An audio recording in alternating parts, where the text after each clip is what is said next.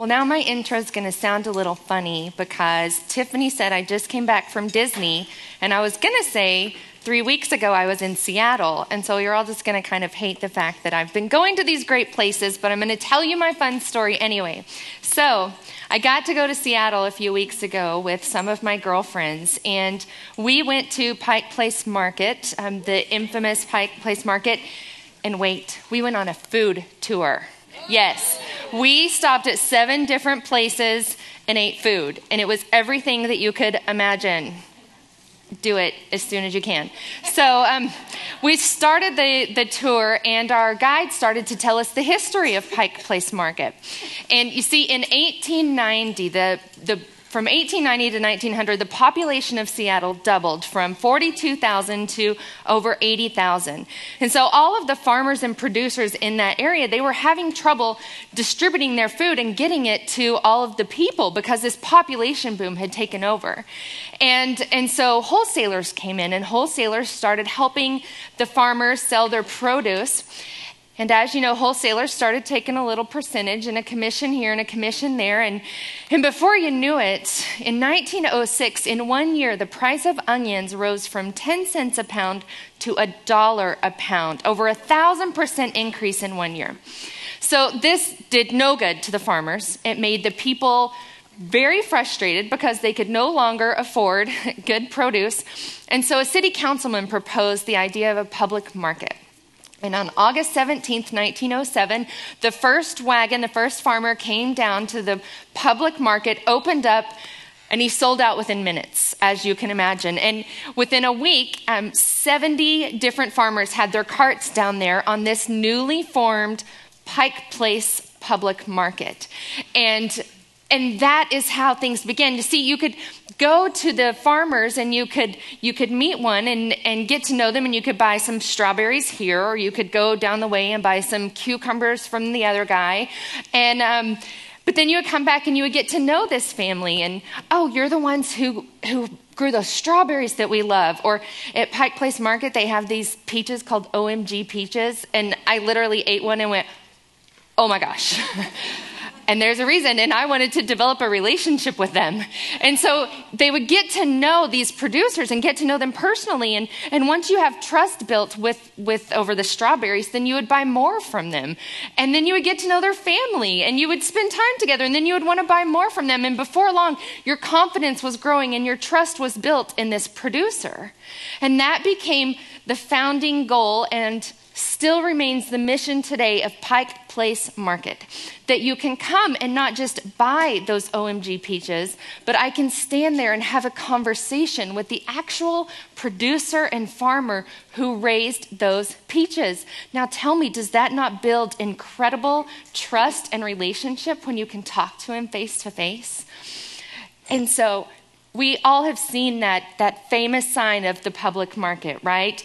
We know this sign, but I've missed several times. In the top right corner, y'all see what that says?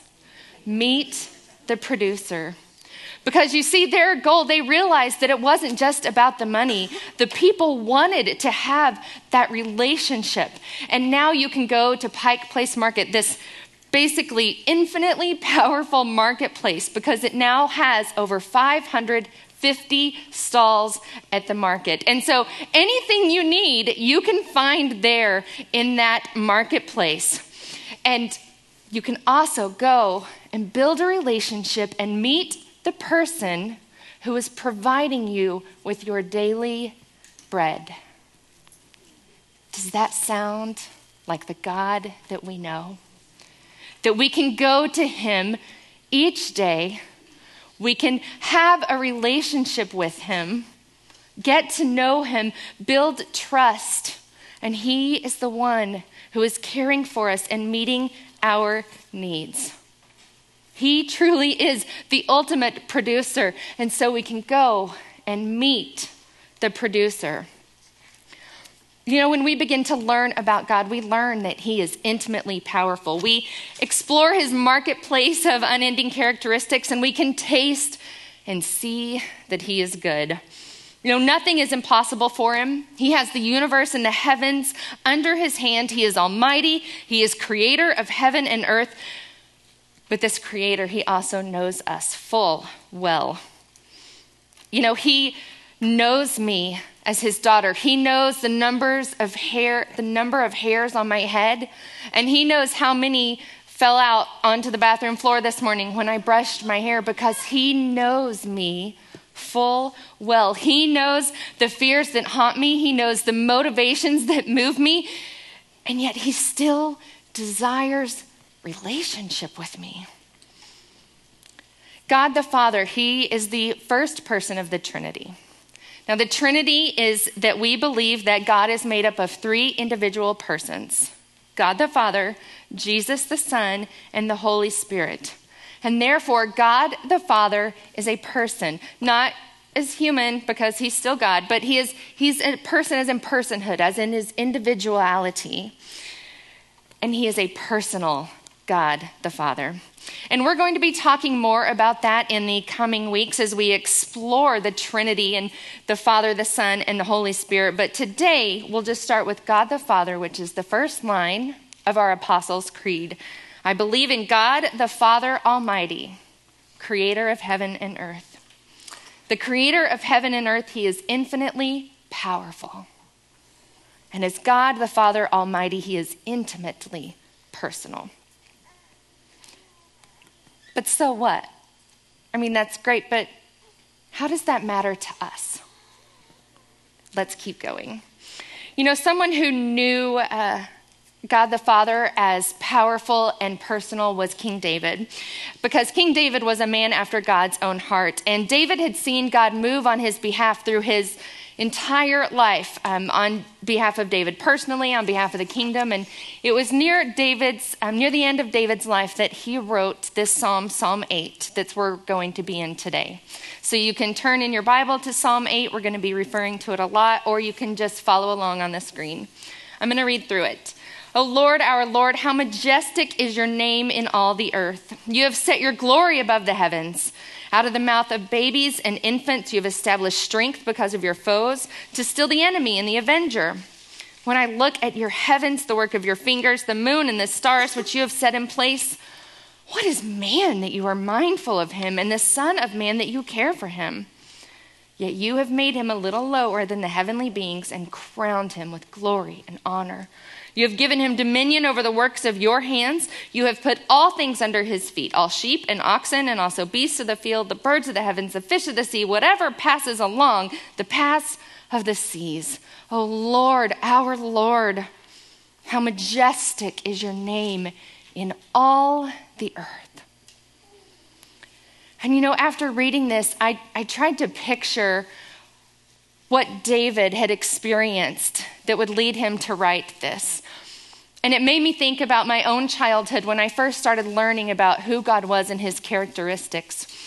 And I grew up on a farm, and so I always had this idea in my mind of this symbiotic relationship between God and the land and farmers. Because as farmers, we would go to church and we would do our best to do right and to obey God, and we would worship him and we would pray and ask for blessings, and then God would bless us and he would send rain for us, and he would keep away the hail from our crops, and then the land would grow and produce, and we would take our crop and we would harvest it, and then we would take it back to the church and give our tithe as the first fruits, and we would do our best and we would work hard and we would praise God and worship him and ask for blessing, and God would send rain, and then the land would respond. And you see where this is going? I had this idea in my mind of just this cycle, that we all had this relationship where we all worked together.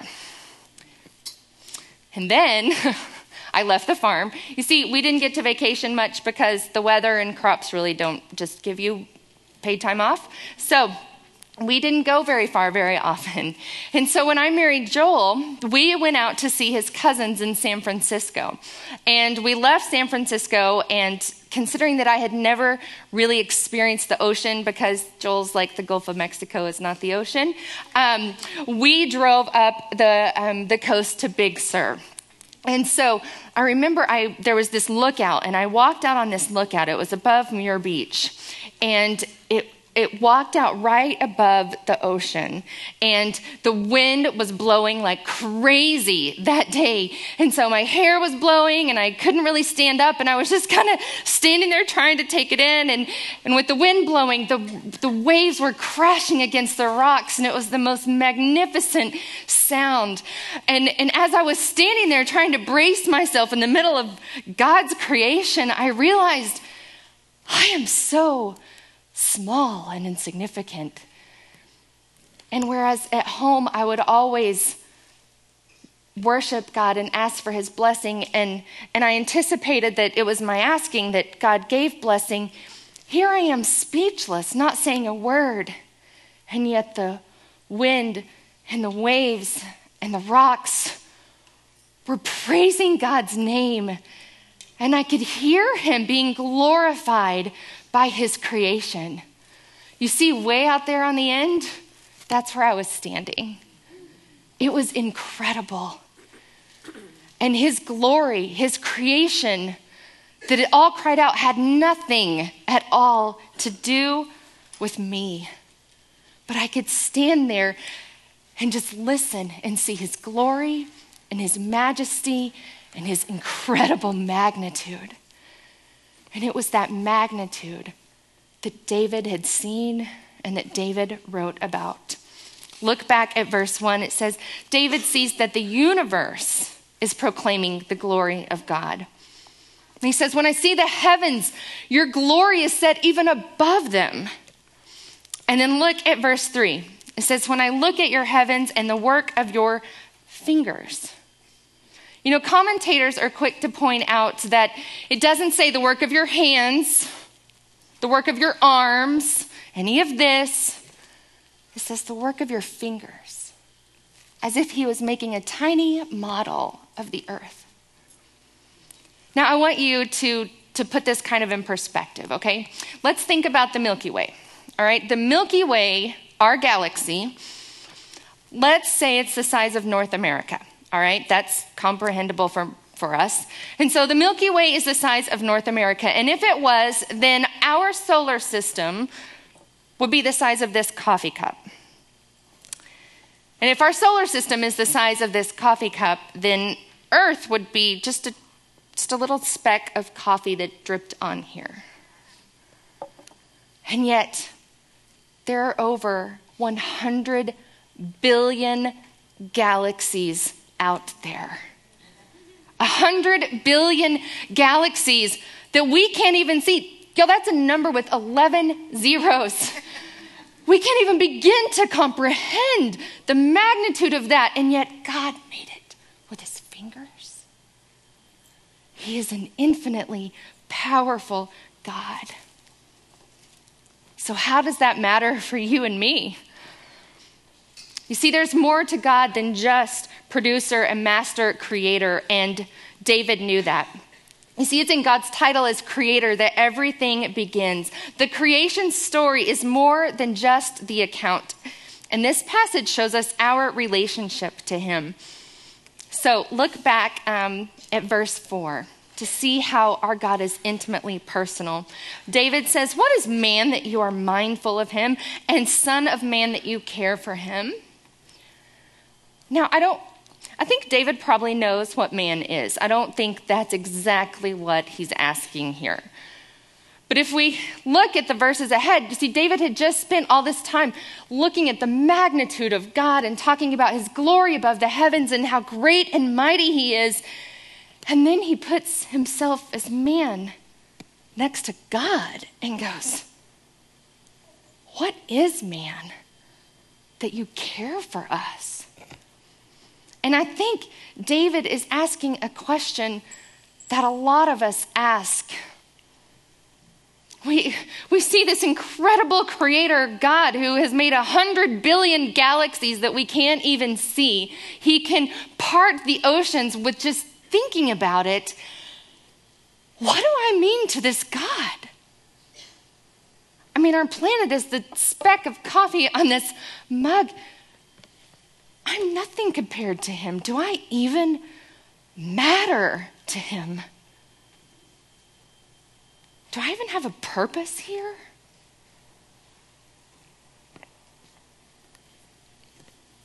Now, if you're feeling a little insignificant at this point, rest assured you're not alone. I have to confess that the past couple of months, I have been feeling overlooked by God. And now looking from the outside, if you were my Facebook friend and saw all those Disney World pictures, you would think that I've got all my stuff together and life is good and it's just clicking down and going according to plan. I mean, surely if they let me up here, I've got to have something going for myself, right? I do. It's Jesus. Thank you, Jesus. But what I don't have going for me is, or what I don't have together is that I've been going to my friends and verbally processing through some frustrations that I have. Frustrations with God. And I mean, maybe it's not processing. Maybe it's more like venting about it. Okay, it's whining and complaining to my friends. I said it. Okay, I'm whining and complaining about the fact that I feel like God had these blessings that I was expecting that he was going to give them to me, and instead he gave them to someone else. When our IVF failed. And then last night, I go see one of my best friends who just had a baby. Or when I look at friends that I used to work with and where they are now, the friends I graduated from college. I mean, y'all, it's all the things I can't even explain them because it doesn't make sense, because it was just how I was feeling at the time, well, still feeling at times. And you know what? I didn't want to go to God about these things because I knew what God was going to say. And so I didn't want to talk to him about these things. So I talked to my friends or wise counsel too. Because see, growing up, I just always felt like God was he was this sovereign God who was in the sky and he was in charge and he was powerful and I just had to do what he said. I used to have this picture in my mind that he set up in the stars with a video game controller, just moving us around and watching us go about our way. And I mean, he thought we were fantastic because he made us, but he was just controlling us. And that was my view. Not very approachable. But as I grew and I learned who God is, I knew that I could go to him. And even though these past couple months I didn't really want to hear what he had to say, I knew he would have the right answer. And so I said, so God, do you remember that thing and that we talked about in that time? And he said, Amy, I am good. Yeah. Okay, but that other thing, when is that gonna? He said, Amy, my timing is perfect. Yeah. Okay, but God, Amy, I am trustworthy. We look into the heavens and see how mighty he is, and yet he comes to us personally and he says, I am trustworthy.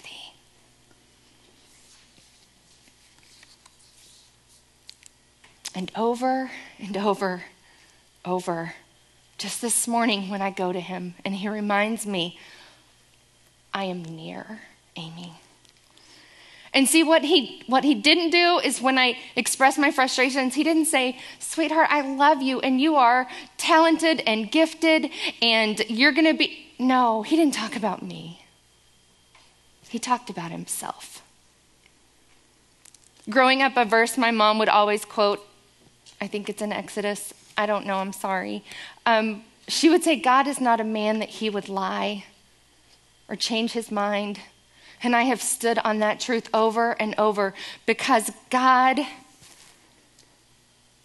will remain true to who he is. And that is that he is a good father.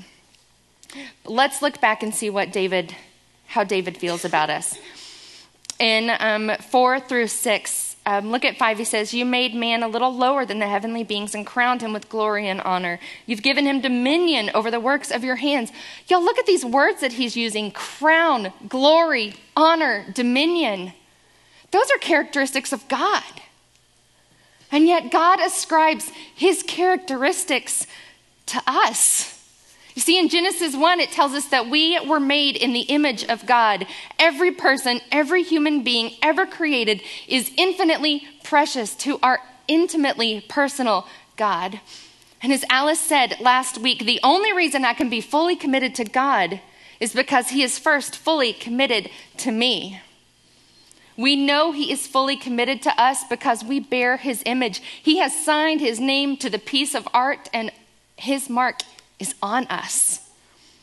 You see, when he made us image bearers, he put everything on the table. He put his reputation on the table so that we would know that he loves us. And ladies, when you love someone, don't you want to be close to them? Don't you want to talk to them and be in relationship with them? You know, I'm guilty of saying, I love God, and then I go, but I don't want to talk to you.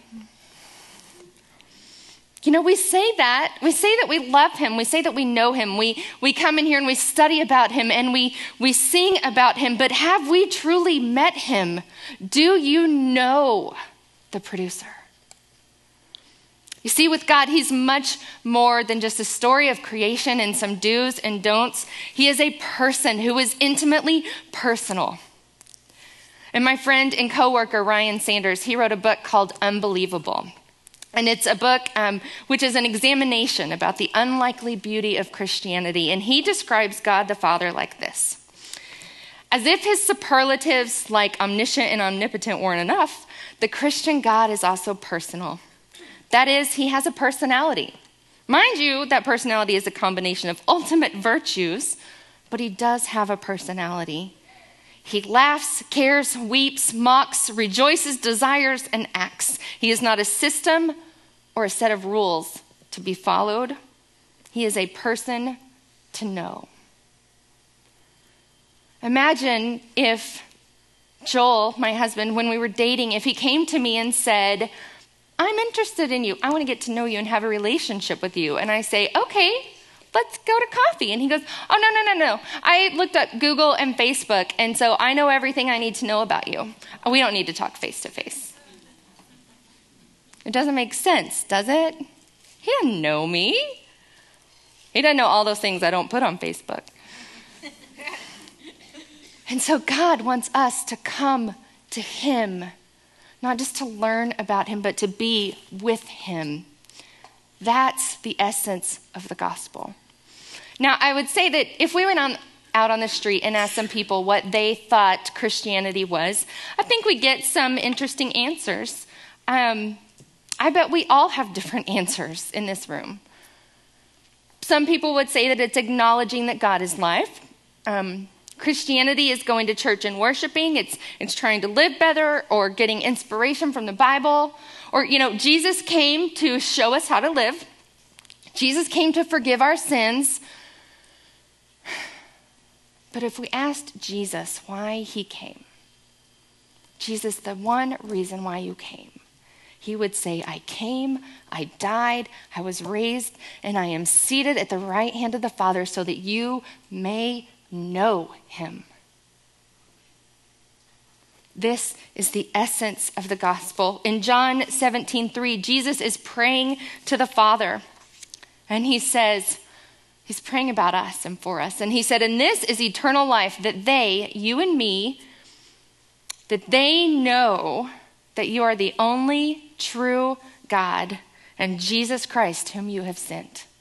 That they may know that you are the only true God. And you see, some of Paul's great prayers, when he was praying for the church, praying for us, he wasn't asking for blessings or healing or a good job or a nice car.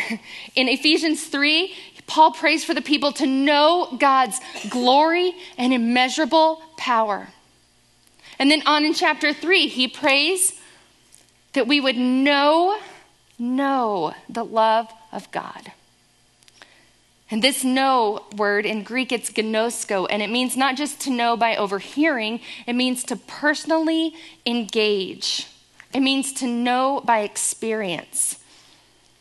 Not to just read about it, not just to study about it, but to go up to God and personally engage with him so that we would know his love. Not to go to wise counsel because we're frustrated, but to go to God and wait for him to reveal who he is to us. Now, I'm going to venture to say that we wouldn't be talking about this if it was just a natural thing for us to want to enter into this no-holds-barred relationship with God and be like, all right, I'm in, all in, you can have everything, because that's really scary. And so I think sometimes our problem with God, or what holds us back, is that God is too personal. He wants access to everything. You know, when we enter into a relationship with someone, we give of ourselves. And as we give of ourselves, we begin to lose ourselves. And when I entered into a marriage, I gave of myself through sharing my bank account. And you can really tell someone's motivations by their bank account. And so my husband saw lots of shoes. And it was true, and I didn't really want him to know about that. But if we were going to be married and in a relationship, then I had to show him everything. And you see, it's like that with the Lord. You know, he doesn't just want bits and pieces of what we want to give him. I mean, in your lesson, we already talked about, he already knows it all. There's nothing to hide from him. So what are we keeping back from the Lord? Is there anything that you haven't given him access to? This intimately personal, tender God. You see, something that keeps us from handing it over is, I really like control. I don't know about you. I'm sure none of you are like that. But I love control and doing things my way. And when you love someone, you might start doing things that look kind of silly. And I don't want to look silly. And so I'm like, God, you stay over there. I'm good. You don't need to come over here. But the fact is, God wants access to our souls. And a relationship is complete access. It is personal. He wants all of you and all of you. You see, we can do that with confidence because he went first. He already gave us all of himself. He sent his son, Jesus, to die on the cross to be payment for our sins so that we might know him. And his Holy Spirit lives within us so that we might know him. He has given us all of himself. Have we given him access? Have we given him all of ourselves? Do you live like you believe this? Is this someone that we just want to give a tiny corner of our lives to? Who is man that we are worthy to say, God does not deserve our lives? Who are we to say we can hold back from this infinitely powerful God? And so you see, what we believe is that God, the Father Almighty, creator of heaven and earth, has produced beauty and glory and desires to know us as children. He is an infinitely powerful creator, but he is an intimately personal Father. And so we ask, why does it matter? It matters because, number one, God as Father and Creator is central to our belief as Christians. The very central belief that we hold, the reason Jesus came is so that we might know God. In Jeremiah 9:23, it says, "Let not the wise man boast in his wisdom, let not the mighty man boast in his might, let not the rich man boast in his riches, but let him who boasts boast in this, that he understands and knows me, that I am the Lord who practices steadfast love, justice, and righteousness in the earth." You see, wisdom and might and riches are nothing compared to knowing God the Father. People have been trying to prove this for centuries. And as far as I know, it hasn't been proven. So why are we trying? There is nothing nothing more that matters than knowing God. Do you live as though this is true? Number 2, God as Father and Creator is central to how we live out his commandment to love one another. You see, when we understand that all people are made in his image and that he desires intimate, personal relationship with every single person who bears his image, that should change how we treat people and treat others. And when we realize that, we begin to have a gospel sense of social justice. And friends, this isn't politics. This is the gospel. That regardless of background, of ethnicity, of socioeconomic status, any kind of status you can imagine, God has put his image on every one of us. And who are we to say that that image is not worth loving well? If you are worth loving well as an image bearer, so are all of the others. Do you live as though this is true? And number 3, God as Father and Creator points us to the Son, Jesus Christ. Look back at verse 4. It says, "Who is the Son of Man that you care for him?" Now, a translation and interpretation of this word care, it could also mean that you visit him or that you intentionally care for. You see, God has visited us. David knew that a Messiah was coming, and God has been with us through his Son and his Holy Spirit, and he has made a way for that relationship to prosper. Jesus, who knew no sin, became sin so that we might know the righteousness of God. But let's not get ahead of ourselves, because Jesus is on deck for next week.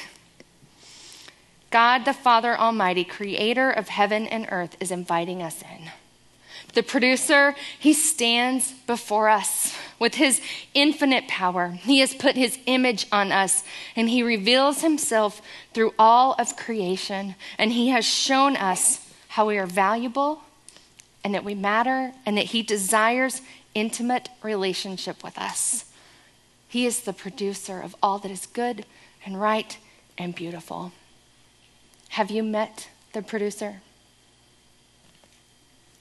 Do you live as if you have? Let me pray for you.